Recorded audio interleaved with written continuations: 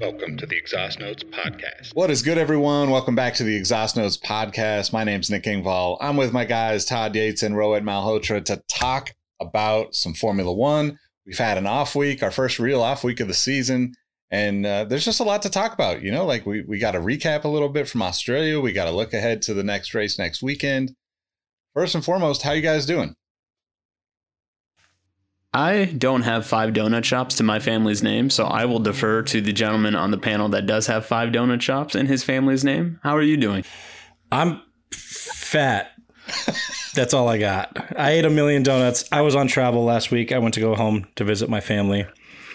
And I heard a really dumb, funny joke. Not a joke, like a saying that was related to Formula One. It was, what do we want? Formula One. When do we want it? Meow.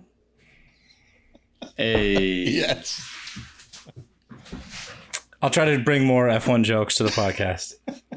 I don't know if you can top that one. Like that will be repeated ad infinitum this weekend with me and anybody that I come across in the greater Portland area. It doesn't matter if I know you or not. I'm just going to go the meow. I don't know if you guys have seen, there's a pretty famous clip. I think it was from Coda, like almost 4 years ago now. I think it was a 2018 race. They place microphones all over the track to pick up the car noises. And some fan at Circuit of the Americas found the microphone, and you can hear it on the broadcast. And the presenters are talking, and the guy's just on the microphone going meow, meow, meow, meow. It's amazing. Yep. It's so good. Reminds me of the Super Troopers meow game. Yeah. Yep. And also, I will give a boxing dad joke. What is Manny Pacquiao's favorite fruit? Apricot.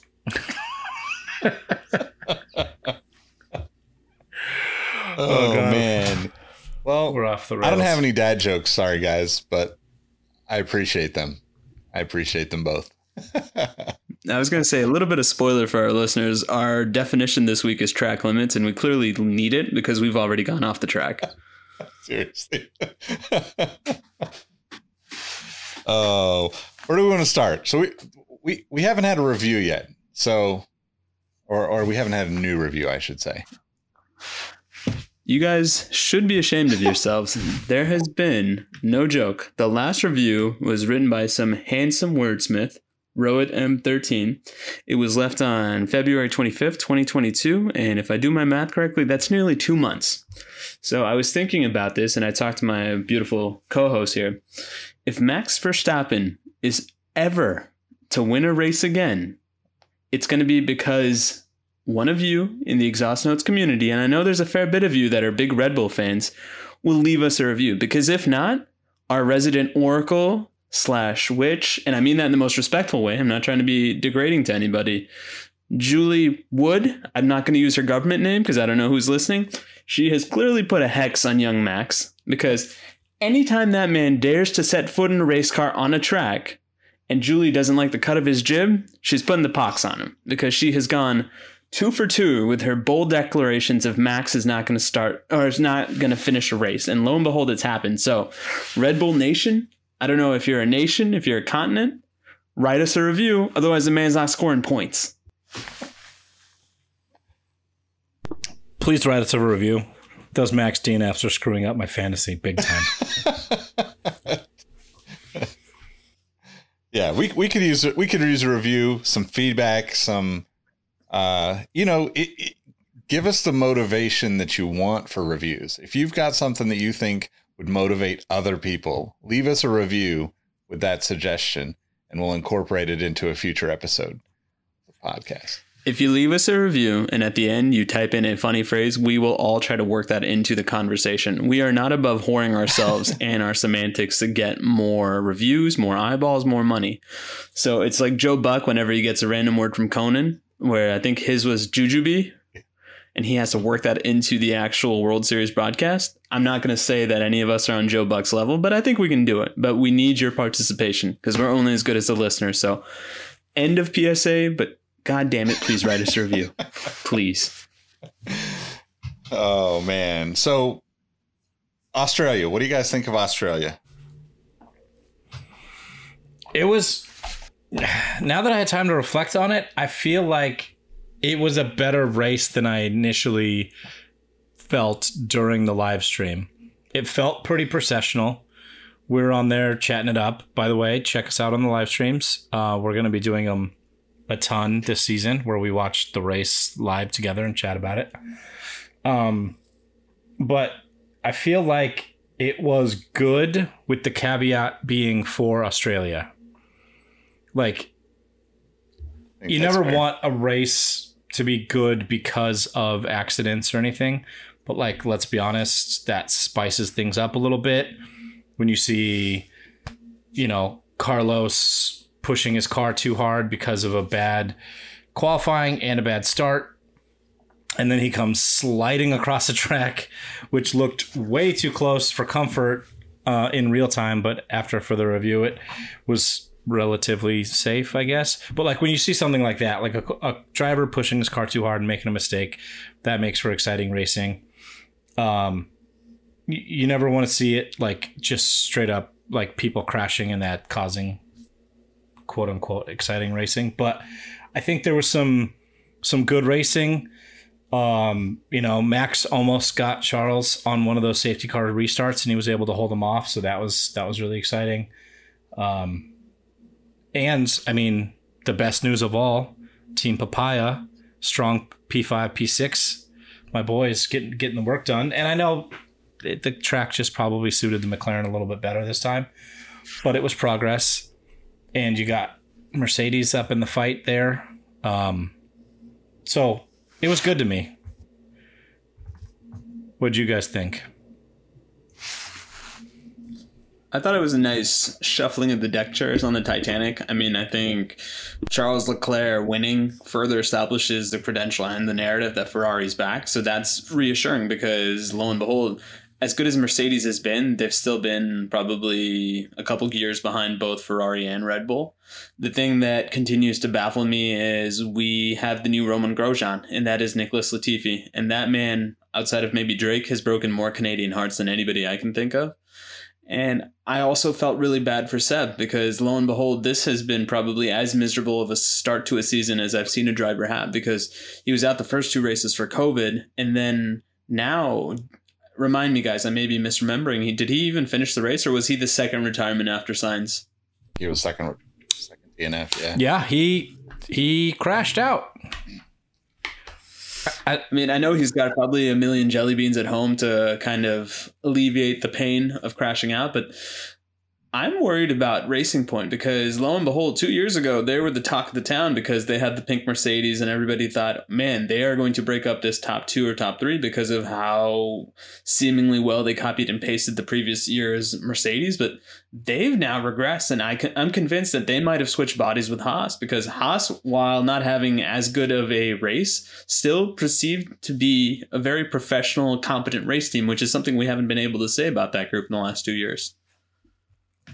I saw someone refer to the Aston as the JCB 22, and I thought that was the funniest damn thing because if you're not aware, JCB is one of Aston Martin's sponsors, and it implied that Seb was trying to drive a tractor. So it's good stuff. Good Twitter banter. Yeah, there was a lot of good memes and animated GIFs and stuff going on from that. Yeah, I don't know. I mean, I think you kind of nailed it with that. It's like it was a great race for Australia, right? Like there's not a lot of changes going on. There's not a lot of passing, you know, like if there's strategy involved, you know, yeah, there's some interesting stuff going on there, but like I guess like too, we should probably just run through like the finish. So you have like Leclerc, number 1, Sergio Perez with Red Bull, number 2, George Russell, Mercedes, number 3, Lewis Hamilton, number 4, Lando and Ricciardo in 5 and 6 for McLaren, Ocon 7th, Bottas in 8th, Gasly in 9th, and Alex Albon in 10th, which is probably the most exciting part of the entire race. Sans a few things here and there, I guess. But we as we were watching this race and talking about it, we were all just wondering what the hell was going on with Alex Albon, because he literally did not stop. Like, he ran the hards the entire race. Like, right? One pit, I should say. One pit on the last lap, and he still proceeded to score in the points. And I know one of the questions that I was asking my esteemed co-host Todd was, is this more impressive than anything George Russell has done in the past, let's say 3 or 4 years? And you brought up the lap in Spa, was it? And that was pretty impressive. But the more and more I think about it, it's just, this is how I can tell a driver is truly a great driver, because you give them this Haas car, and they not only make it look competent, they make it in the points, which is something that is extremely difficult to do given the quality of the rest of the midfield. And I would say Williams is still having midfield aspirations because they're not there. I think that's a bit of a reach, right? Like, they scored a point. They're in second to last. I think it was amazing strategy, or kind of the luck of the draw. Like, I still don't understand why they didn't pit during either of the safety cars. That was a little bit bewildering to me. But the fact that and we were talking about this on the live stream because I wasn't sure about it at the time, and I think Aaron found some wiki page that they just took a time penalty if they didn't pit, but it actually is. I read the rules after it. It is a full disqualification. So he had to pit on the second to last lap, which based on how the strategy worked out, he was able to pit and still overtake Zhou Guanyu. I can't say his damn name right to save my life. Zhou Guanyu. For 10th place and get that single point, which by all accounts put them in, 9th in the constructors because of that 1 point difference between them and Aston. I completely forgot about that. That whole thing happening. It's how time flies. It's only been a couple of weeks since a race, but I think it really gave Williams a boost there, and maybe they are, as Nick said, looking at midfield aspirations, but that 1 point could literally make the difference for them not finishing last in the constructors.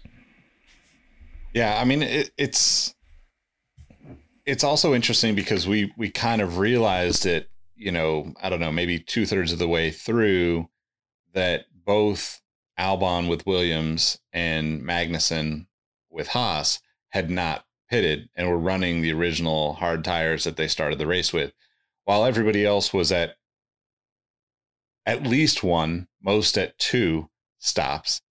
Which is really interesting because, I mean, I think like this season has been really fascinating to see all the drivers try to figure out the tires, right? Like, there is no consistency in, like, I just feel like they had it honed in before where it was like, okay, we know exactly what we're doing. We know what we're going to get out of these tires. But even to, like Lewis Hamilton, right? Like, there's times where, and take everything he says with a grain of salt on the radio, right? But like, there's definitely times where you both expect more from him on the tires he's on, and also are surprised what he's able to do on the tires he's on this season. Especially with all the, with all the Mercedes, talk of the team struggling, et cetera, et cetera. And it's like, you're 3rd and 4th this race, so you're not struggling too badly, in my opinion. Yeah, the race pace has been somehow way above their qualifying pace. Like, I felt like George had a decent weekend from pre-practice to qualifying, but Lewis just felt like he was all over the place. And if this is like Mercedes at their lowest, like, we know they're going to figure out the porpoising. All the teams are. They're going to figure out the developments on the car. All teams are to some degree. But if this is them, quote unquote, struggling, like, they're going to run away from the rest. Like, I don't know if they'll run away from the rest of the field because they have to not only catch up to Ferrari and Red Bull, but surpass them to run away. But I think they'll be in the fight by at least the summer break, if not sooner. No, I was just going to say they are taking podiums because of the incompetence of the teams ahead of them. Like, not once have I seen anything this year that lets me know, okay, down a straightaway, they have the faster car, especially when compared to Ferrari or Mercedes or Red Bull. What I am interested to see is how much of this implosion continues. I know jokingly we referred to it because of the hex that Julie has put on, but are we going to see anything other than a Max Verstappen podium next race? Because it seems right now he's very much in the all or nothing phase of his career, because he seems to be petulant if he doesn't get his way. And usually when he doesn't get his way, it almost seems like he doesn't even want to race, as if it's some form of silent protest. And granted, that may be too extreme on my end, but it is startling to see somebody that level of talent just give up because they're not having the proper equipment. And maybe that's too harsh, so I'll probably rein that in as I continue to talk. But Mercedes continues to just be professional and get it in spite of the fact that it's anything other than right place, right time. And I like Mercedes a lot, but they are very much just kind of feeling this out and just saying, okay, yeah, we can be in this title race if Red Bull doesn't want to be in all the way. But I don't know. I just see some moment in this season where both Ferrari and Red Bull are going to pull away from them because they're going to get their shit together. And that's really more directed towards Red Bull than anybody else. But Ferrari, keep on doing your thing, because who knows how long this Iron Man streak can last for both George and Lewis.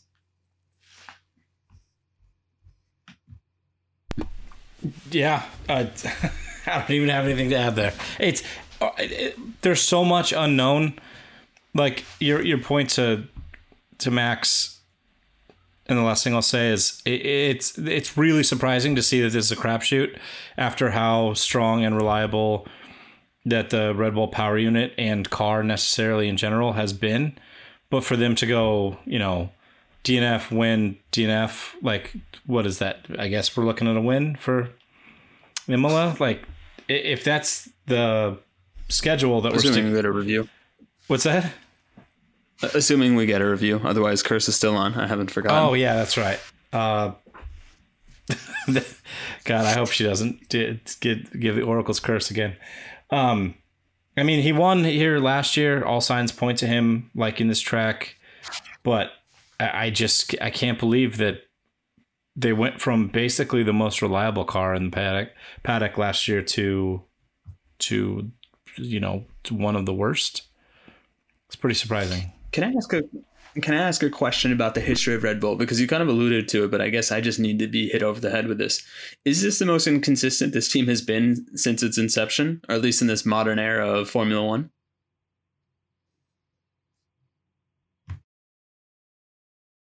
You're on mute, Nick. I would say in the last 3 to 4 years, maybe, but definitely not.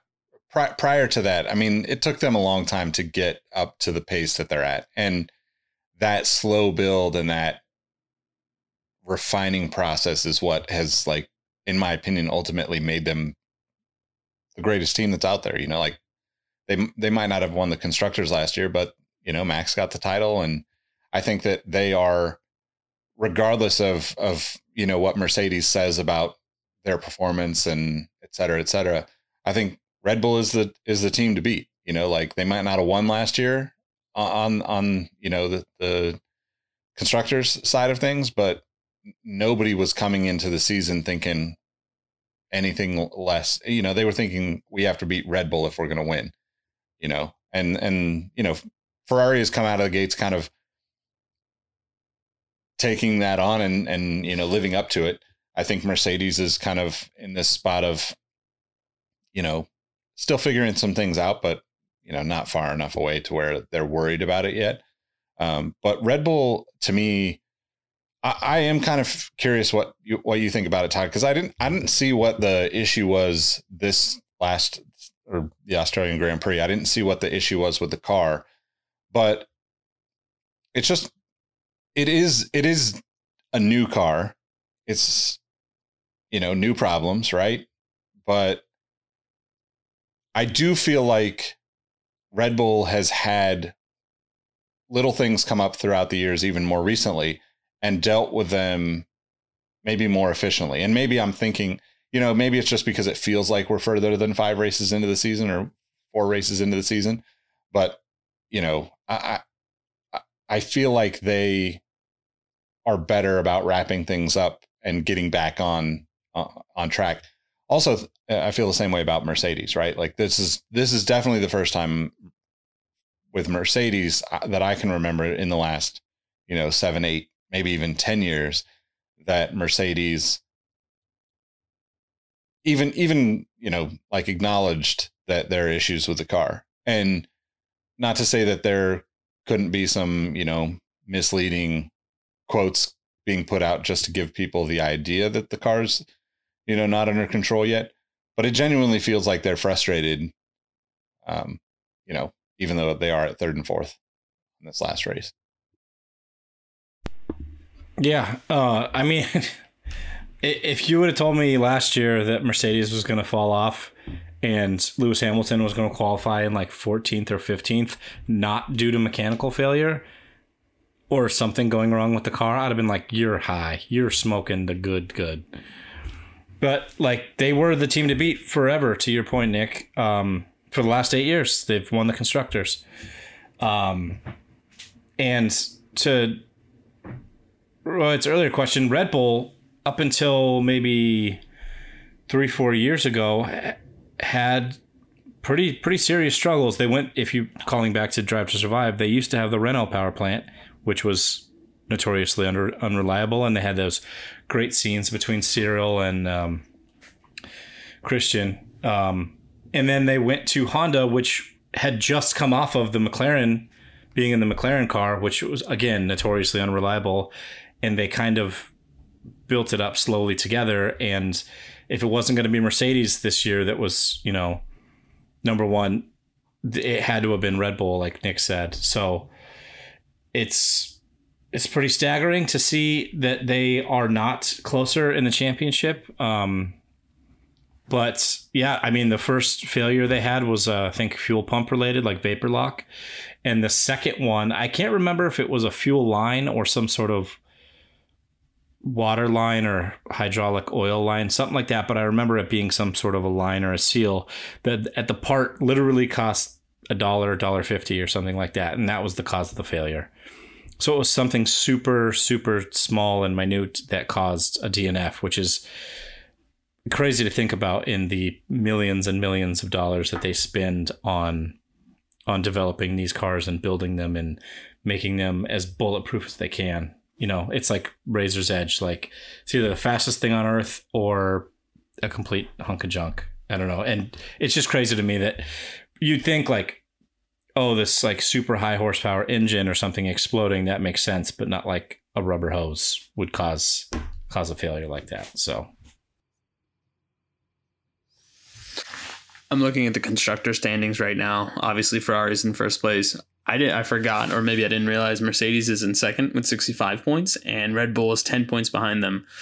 I will ask both of you, after this race in Imola, will Red Bull be ahead of Mercedes, or will they continue to be behind them? I think they're still going to be behind. I mean, I just don't see. This is the interesting thing about points in Formula One, right?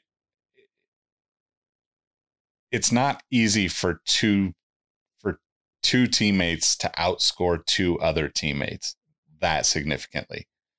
It's kind of common that you would see, we've seen it a bunch this year, right? Like we've seen, like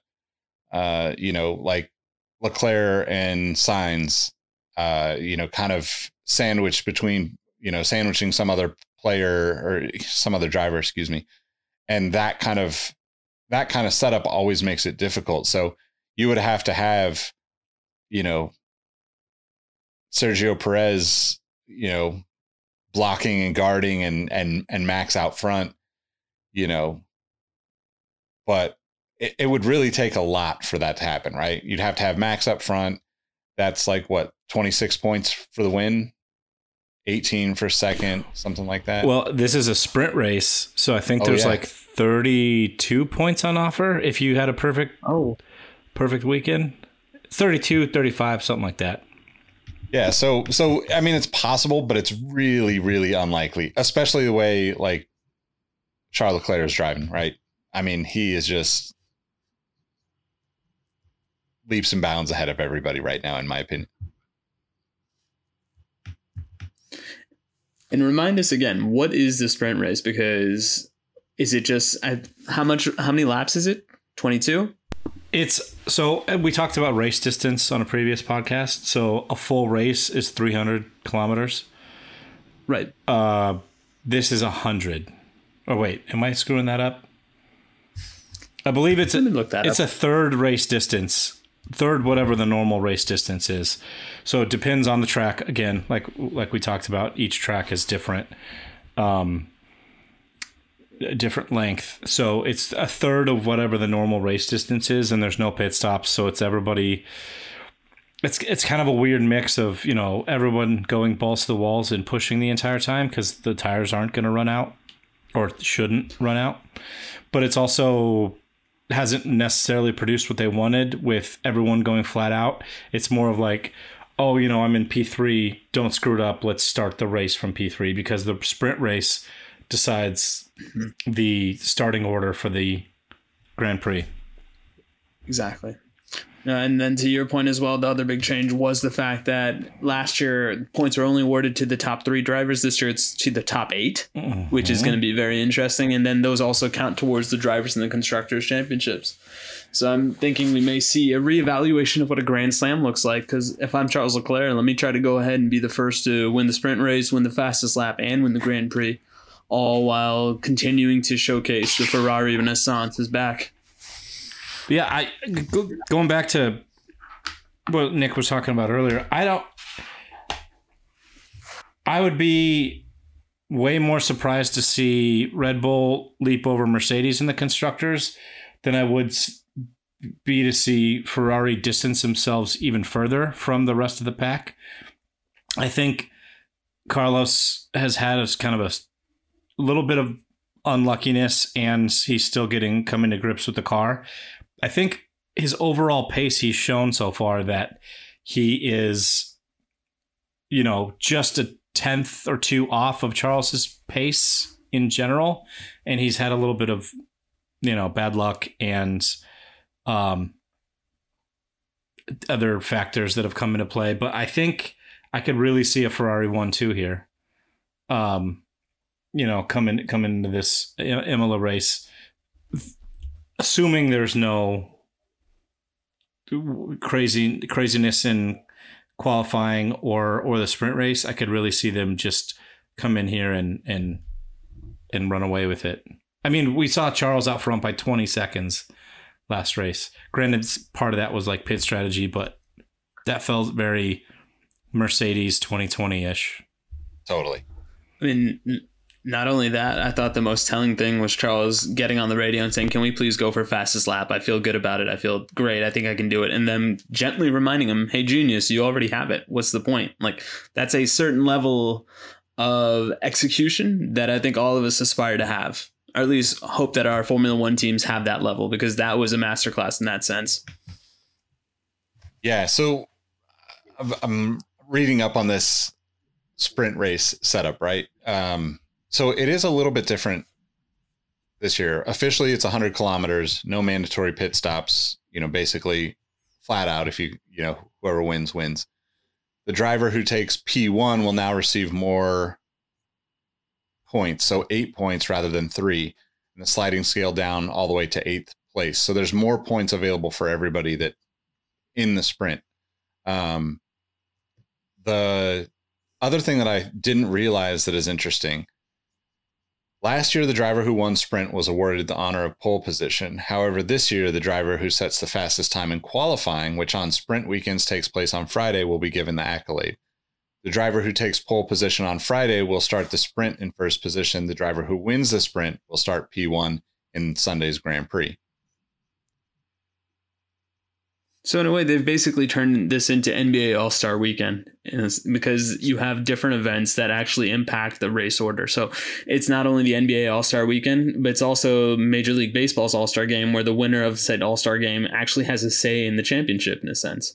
Yeah, and keep in mind too, like less practice, right? I think you get 2 practice sessions.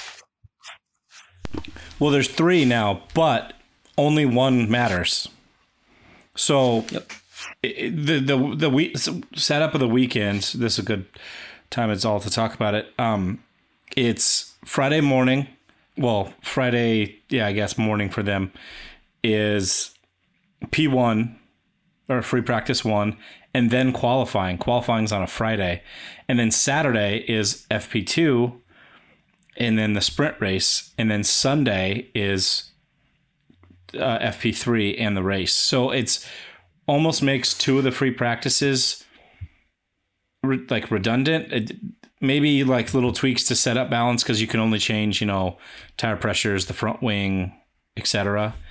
But you're locked into Parc Ferme, which means I can't remember what the translation means, but you are not allowed to make any other setup changes, to ride height or suspension dampening or anything else really other than those few minute things after FP1. So you have an hour essentially to figure out your setup, and then you're there for the rest of the weekend, which is pretty crazy. Yeah. And I know why they do it, to like make the events of the weekend as far as live attendance go up, because now qualifying is on a Friday.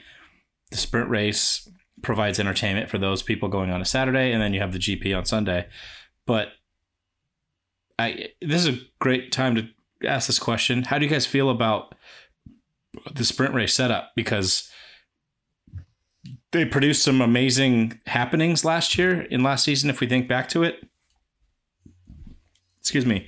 But overall, I think it really screws up the flow of the weekend in like all the nerdy minutia that people like myself get into, like how people are doing in practice. It's like almost like shoot first, ask questions later. How do you guys feel?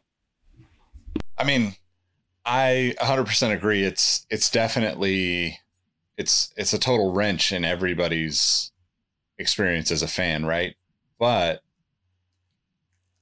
if you only get to go to one day of the race weekend, it means that there's more value to go to those other days. So,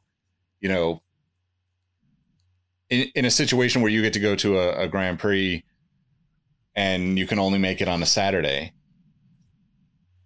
you're probably going to want to go to a sprint race, right? Because then at least it feels like you got to see a race instead of just qualifying.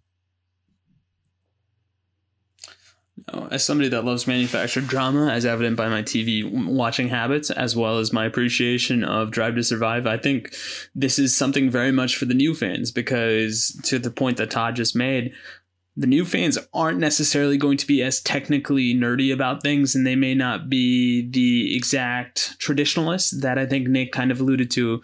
So it's more bang for the buck and there's more excitement. And then to kind of follow up on what Parc Ferme actually means, the term Parc Ferme is a French phrase that translates literally as closed park. It traditionally refers to a secure area at a circuit where cars are checked over by scrutineers for legality and safety. These checks include weight and dimensional measurements, which are carried out using laser technology. In modern Formula One, Parc Ferme also refers to certain periods of time during a Grand Prix weekend where cars are in their garages but are placed under the eye of a scrutineer again. So once again, they've been a little bit redundant, so thank you for that, motorsport.com, but it just means that it's almost like being in a museum exhibit. You just put it there and you just watch people watch it to make sure that there's no hanky-panky, so to speak, with regards to what's happening with the cars. And there's our definition of the week. We'll take it. Why not? No, I mean, to play devil's advocate to myself, it is exciting in the fact, like Nick just mentioned, that you get, if you're going to a Grand Prix weekend on a non-race day, you get some sort of action that matters, not just people testing out their setups and stuff. But it also creates a lot more jeopardy, because if you get your setup wrong in FP1, it's wrong for the rest of the weekend, and you can make minimal changes from there.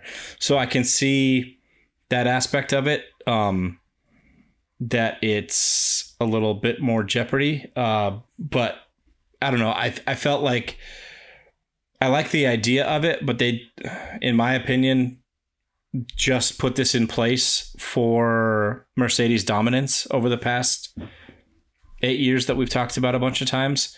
It's like, oh, let's make a sprint race and then, try to shuffle up the deck of the cards to make sure Mercedes. Yeah, that's exactly what I was trying to say, because I don't know if you guys are aware of this, but in F2, they do qualifying and then they do a sprint race, which is they take the qualifying order from 1 to 8 or 1 to 10. I can't remember, but they flip it.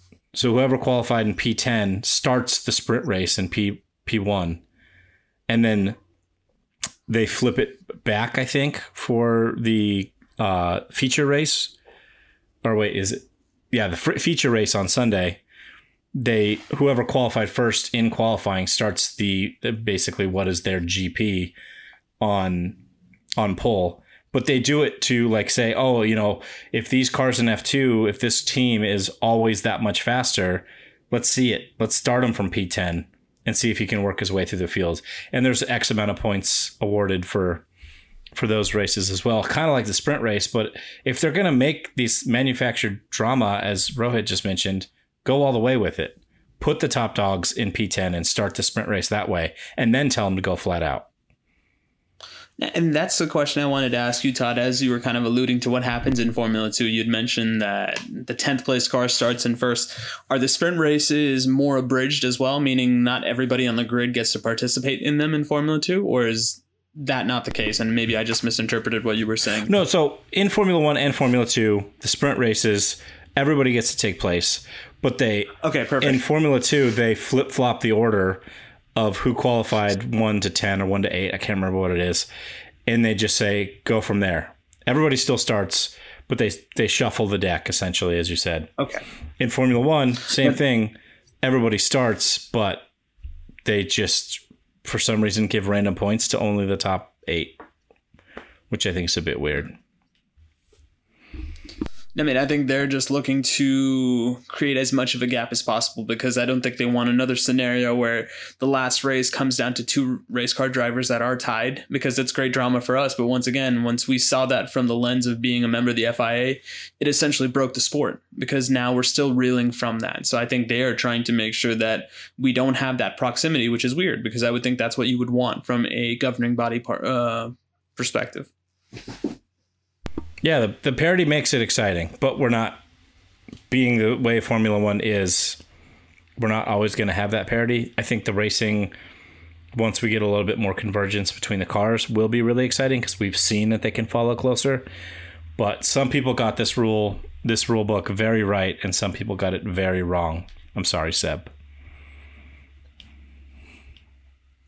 It happens. Now, I'm also intrigued to see, similar to what they did with overtakes and jelly beans, like, are we going to almost see a sprint championship, meaning like who's the best sprint car driver? And does that also merit some sort of celebratory participation trophy, or do you get 1 extra point if you're the king of sprint races? Well, in this case, you get 8 extra points, right? But it counts towards your season total. They only do 3 every year, right. And that's what I'm saying. It's like, it's this mini game inside the big game. So if I'm, let's say, pick a random midfield driver, I'll say Pierre Gasly. If I am continually accumulating the most points in the sprint race, I feel like I should get some sort of commemorative handkerchief to showcase my dominance in this abridged version of the game. It's like being the best home run hitter in a home run derby. I deserve some sort of plaudits for taking this minute portion of the sport and making sure that people acknowledge that I'm as good in the junior circuit, if you will. I mean, you could probably say the same thing about the fastest lap, right? Because that's another like bragging point, right? That I could imagine becoming something where, and I don't see these things becoming something that is actually like, kind of measured out, celebrated, and acknowledged by, Formula 1. But I do see it as ways for fantasy leagues to incorporate different things. And I think that's something that is intentional from the FIA, right? The more of these types of things that you have, the more gamified being a fan can be, the better off you are as far as getting more and more people involved in the sport. One thing I was thinking about, though, Todd, that we should probably touch on, with Ferrari being as good as they are right now out of the gate, I think Sainz is still a couple of points behind George Russell in the drivers standings, but clearly the team itself is like leaps and bounds above where they were and kind of the team to beat right now. But they're also going into their home race as the top team, I don't know, I guess one of their home races, right? They get two of them for some reason. So, but I'm curious what you think about that, because it's just going to be interesting to see how much we've talked about, this might be another definition, but we've talked about Tifosi and the fan base that Ferrari has, even when they lose. And I can only imagine like how insane the fans are going to be this weekend with both their drivers at the top of the field and, the team at the top. Like this is like a recipe for like, I don't know what you would call it, but like Tifosi heaven kind of thing, right? Doesn't get much better than this unless it's a, end of the year winning it all kind of thing. Yeah, I mean, it is funny that they kind of get two home races. This technically isn't, I guess, considered their home race, but it might as well be a second one for them. I think it's going to be electric. It'll be intensities. It'll be like a mini Super Bowl compared to Monza, which is their home race, their home race. But I mean, especially after Ferrari's had the like very, very lean years the past few, and to have their car on top and both their drivers, setting the pace. Especially if I'm right in thinking that Carlos will come back. If a Ferrari 1-2 here, I think people would just get trampled like on the way to the podium. It'll be nuts. I mean, I not that I want to see people get trampled. I'm just saying it will. I would understand if it happens. It would be like Travis Scott concert or something. Too soon. No, I was going to say Pamplona's in Spain, not in Italy. But to your point, Todd, if the prancing horse continues to prance, there's going to be a lot of prancing and just all and out skullduggery by the Tifosi or the Ferrari fans, because like you said, this is a dry run. So imagine they do well at the dry run. It's only going to get even more intense when they get to Monza, because people are now literally seeing blood in the water, so to speak. And I will say this, the most interesting things from a Carlos Sainz perspective coming into this race was he had a 20 race streak of points snapped. So I'm really interested to see how does he build off that again, because he's not used to not finishing in the points. Like, he's been Mr. Consistency, and he's continued to do it under the radar, which has made him probably the most underappreciated driver from a star team perspective. I am also interested to see how does Charles Leclerc continue to maintain his composure, because the one thing I will say about him in his two first place finishes, and I think he got second in the one race he didn't finish, was he's been the epitome of poise. He doesn't get too up. He doesn't get too down. He just races his race. Sometimes he wins. Actually, 2/3 of the time he wins. So he's almost like the Sex Panther, where 60% of the time he works every time. But I keep waiting to see the adversity, because that's how we truly measure the mark of a man, is how does he handle those adverse situations. And it's been easy street. And I would love nothing more to see Carlos Sainz kind of stick it a little to his Ferrari co-driver, even though I don't think that's ever going to happen, because now it's clearly established that Charles is 1A to Carlos is 1B, unless something magical happens, i.e. Julie puts a curse on Charles as well. Please don't do that, Julie. Please don't. Please, God, don't do that. This is all speculation, but I think unless we see, which we haven't even talked about, a lot of the teams are bringing their first like large developments to the cars for this race, because they finally had a little gap in the races.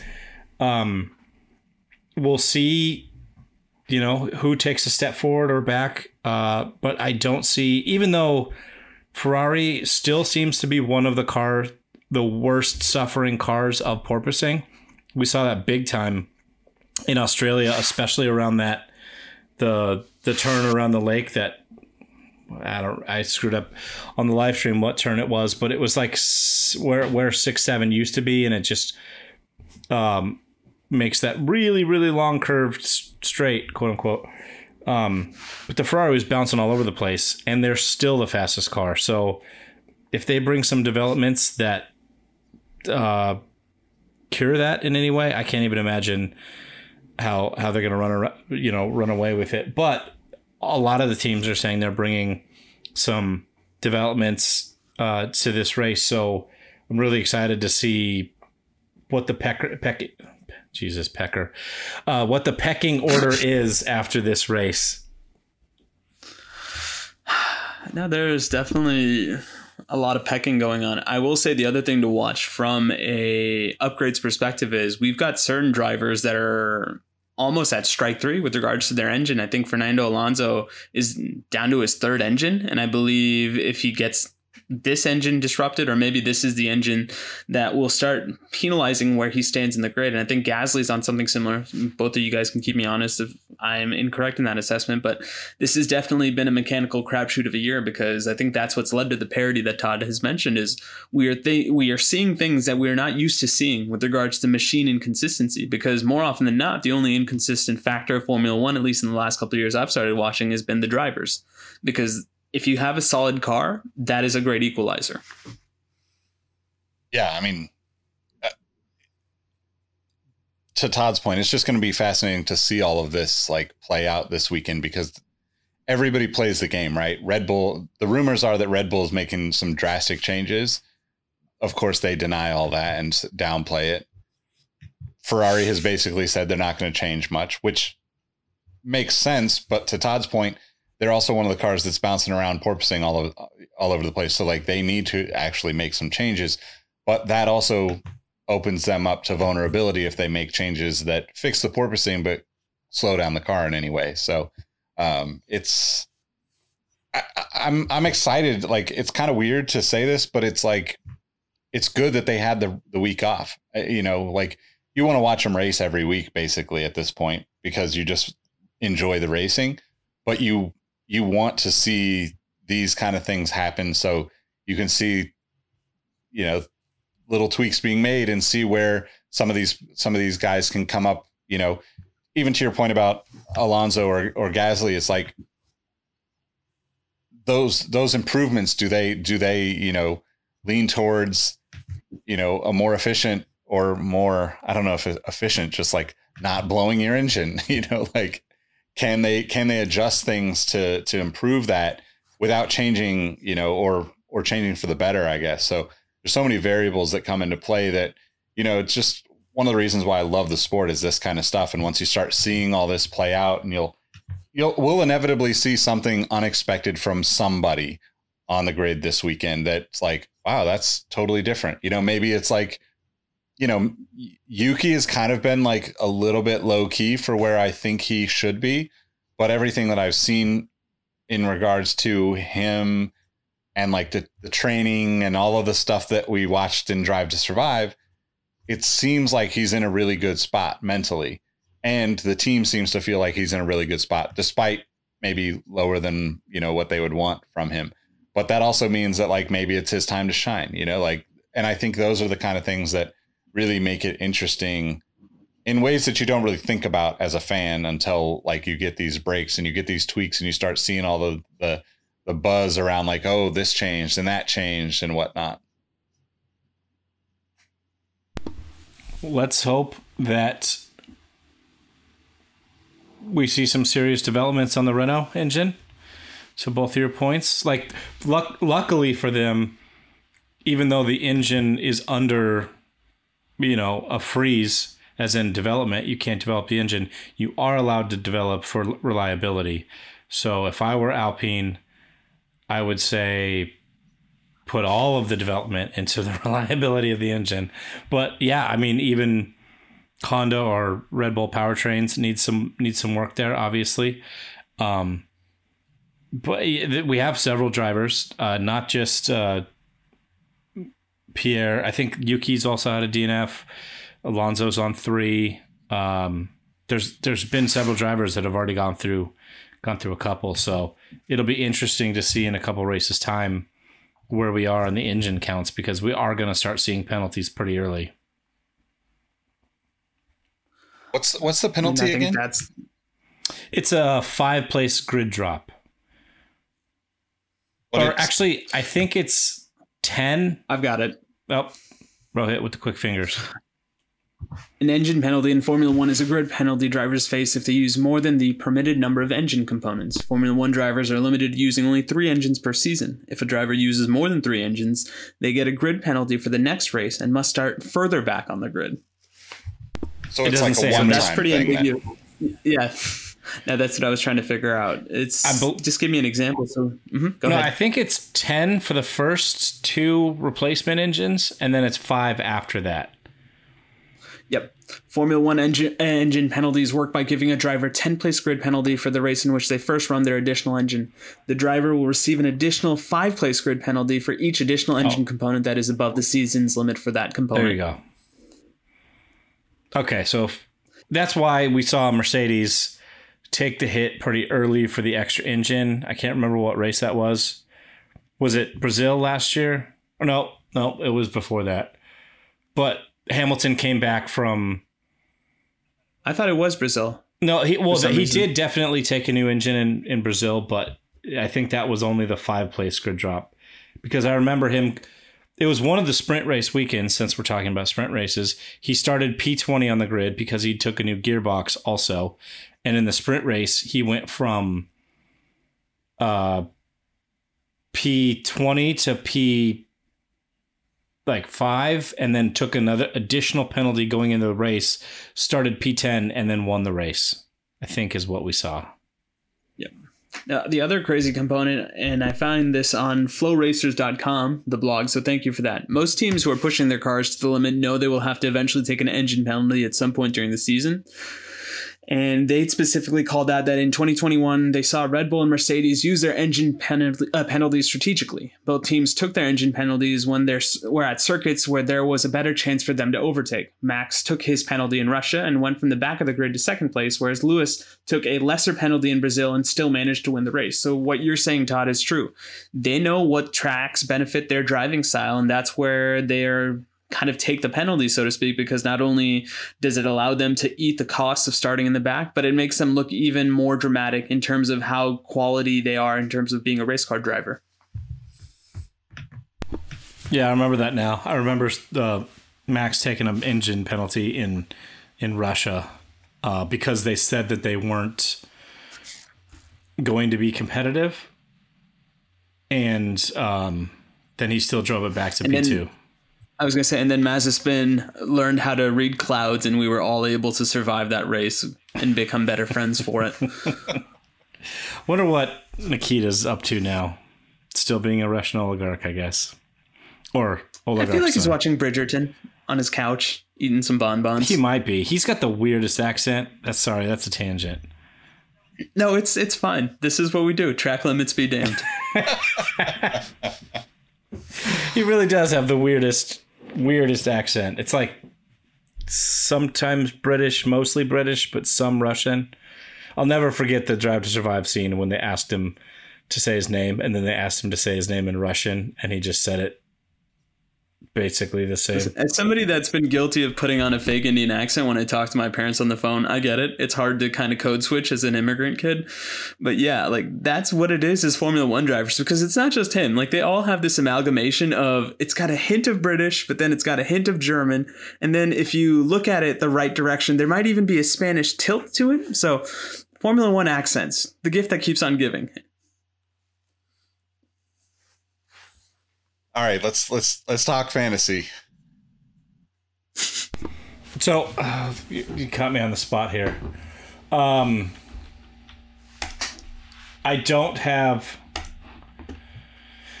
our podcast fantasy league updated. Again, I apologize. I was on travel last week, but I will check right now the official league for our Discord, which again I'm stalling for time as I get logged in here. That's fine. I can stall for time for you because, I mean, we've got 4 different leagues. We've got the league that shall not be mentioned where your username is your password, and I was the only one that was impacted by said bug, but I will use this as an opportunity not to give that particular app any sort of promotion because fix your shit. We've also got the draft that the 3 of us plus Aaron Nojima was a part of, and I have a feeling Aaron's probably in the lead. unlike his boy Max Verstappen. So thank you again, Julie, for putting that curse on him. And then we have the traditional Formula One fantasy where we've got it with the members of the Discord. And not only just the members of the Discord, we've got extended family, because I think for one point Nick's brother was leading the race for 2 out of the 3. But anyway, Todd, is that enough time for you, or can I keep going? The app is currently down. So excellent. You know what's going up, though? These scores, because that's what we're going to do for Formula One Fantasy. We're going to stay ready. So how are you feeling, Todd? Do you even remember what's your driver lineup in that particular competition? I talked about this a lot on the live stream. I dropped Alonso for Bottas and was painfully regretting it the entire race. And then Alonso DNF'd. So by association, I think Bottas got into, what was it, P7? So I think my fantasy's all over the place. Lord knows where it's standing now. I apologize for the technical difficulties. I'll have that queued up next time we record. But I'm not winning, and none of us are in either of the leagues. So I think last time I checked, was it Nicholas C? I can't remember his name exactly. Yep. He sends me pictures of his dog because I said he had a cool dog on Discord. So he just sends them to me now, unrequested. So shout out to that dude and his dog. Better a dog than anything else. I was going to say, in the grand scheme of things, I'd rather receive random pictures of a dog than a dong. Anyway. Yeah, I mean, I had one of the better race weeks in my fantasy league career last week, because I had Lewis, Leclerc, Ocon, Magnussen, Yuki, and Ferrari. But it's just a fluke. I'll be back towards the bottom. No, of the Nick, grid. it's not a fluke. I'm going to let you know that it's not a fluke, and I'm going to be aspirational. Okay, you're doing great at this fantasy thing. If you're not last, you're in first as far as I'm concerned, because based on what you've told us, you've always ended up in the back of the pack. And that's not the case. It's not going to happen this year. I'm going to will this. I'm going to put just as much emotional investment into your team than I am my own. So with the power of Julie coursing through my own veins, Nick Engvall, your team will not be in last place this year. Let's hope so. I have a feeling it could be your brother, Nick. Bold strategy of using the Mega Driver on the first race of the season. So could be. And yeah. Is he still in first place? No, they were only in first after the first race, I think. Then immediately dropped to fifth. So it's funny because it's tough to keep up on all of them, right? Like we've got, basically 3-4 going on, and then we had like a family and friends kind of like sidebar thing that was not based on any of the fantasy leagues. So like the points are completely different. We just did kind of like what we all did, but so I can only imagine, they've got, it's my brother and sister-in-law. So they've got 3 boys, and I can imagine that updating the fantasy league for me is incredibly difficult to find time to do, because I just don't think about it enough. So I can only imagine with 3 little guys running around the house, that the thought of that doesn't come until just after you've watched qualifying. Yep. Yeah, I can see that. I'm still trying to find it. My goodness, you weren't joking, Todd. This technical delay that I'm feeling right now. Oh, hold up. I'm 7 out of 17. That's lovely. And let me see how I did for the standings. Yeah, okay. Never mind. I'm fine. 7 out of 17. I can build on this. I'm solidly in the midfield. That's perfect. I can't even get mine up. I don't know what's going on, but I'm not in first. No, I'll do it quick. Todd, you got me. You're in 6th place. Oh, right on. Where's Nick? You've got me by 11 points. Nick Engvall. Where the devil is he? Oh, the Speeding Burritos in 10th place. Okay. Out of? In last place, Julie Wood. Life comes at you fast. She All did the predictions, say. so she's in last? She's in last, but she's using her powers for good this year, which is making sure that Verstappen continues to Verstappen at every race and not finish. So true. She did say that, because I kept giving her a hard time on the Max DNFs. premonitions that she's also screwing her own fantasy up by doing that. So Yep. Thank you for your sacrifice, Julie. All right. So what time is the race this weekend? What time are we going to be live streaming? 6 a.m. Oof. is it really 6 a.m.? I just checked. Let me confirm that, but I'm pretty sure it's 6 a.m. So, just a reminder for everyone that qualifying is going to be at 8 p.m. on Friday. So you have to have your team set before then. Yep. We've got a early start time, 6 a.m. on ESPN if you're in the States. If you're elsewhere, please consult your local listings. But I may not drink coffee before this season. I may start after this one because the 6 a.m. might be a little rough. Yeah, you're going to be up early. Anyway. You got a little one. I probably am. All right. Well, it is what you can join us on twitch.com/exhaustnotes. Hit the link in the description to join us in the Discord. There's a lot of good conversation. The F1 memes channel is pretty consistently good. And we're going to start dropping some F1 history in there. It's going to be interesting as we start to kind of expand on all these conversations and just dive deeper into Formula One. I mean, I'm learning stuff all the time, so I'm enjoying it. But guys, let them know how everybody can find you. Okay, I'll do that, and then I'll also use this to just quickly get everybody's podium predictions because we do have a race this weekend. You can find me on Instagram at RoadM13, on Twitter at Roheezy, and my podium looks like this. I'm going to go Max 3, Russell 2, Sainz 1. Leclerc's not making the podium. Oofta. You just put... It's what I do. All right, I'm Stephen A. I'm Skip.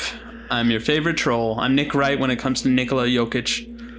Man, I believe that's 2 weeks in a row or 2 races in a row, or you said George on the podium, and I was so close to the perfect podium last race. I was very upset about it. Yeah, you were. I'm gonna say it's a Ferrari 1-2.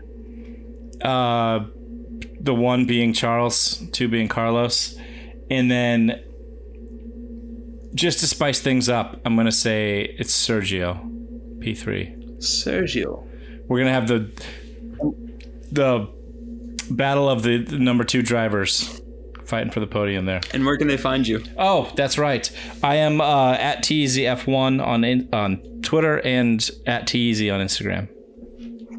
I'm gonna follow Todd's lead. I'm gonna go Leclerc 1, Sainz 2. I think Lando's getting his first podium. 3. Tatted up. That was only good for one race, that bet. Oh. You can find me at Nick Ingval on all platforms, but more importantly, follow at Exhaust Notes FM on Twitter, on Instagram, twitch.com/exhaustnotes, and hit the links in the description to join us in the Discord and have these conversations throughout the week. Thanks for the support. Make sure you leave us a review. We will catch you on the next episode. Peace. Write us a review or Max doesn't finish.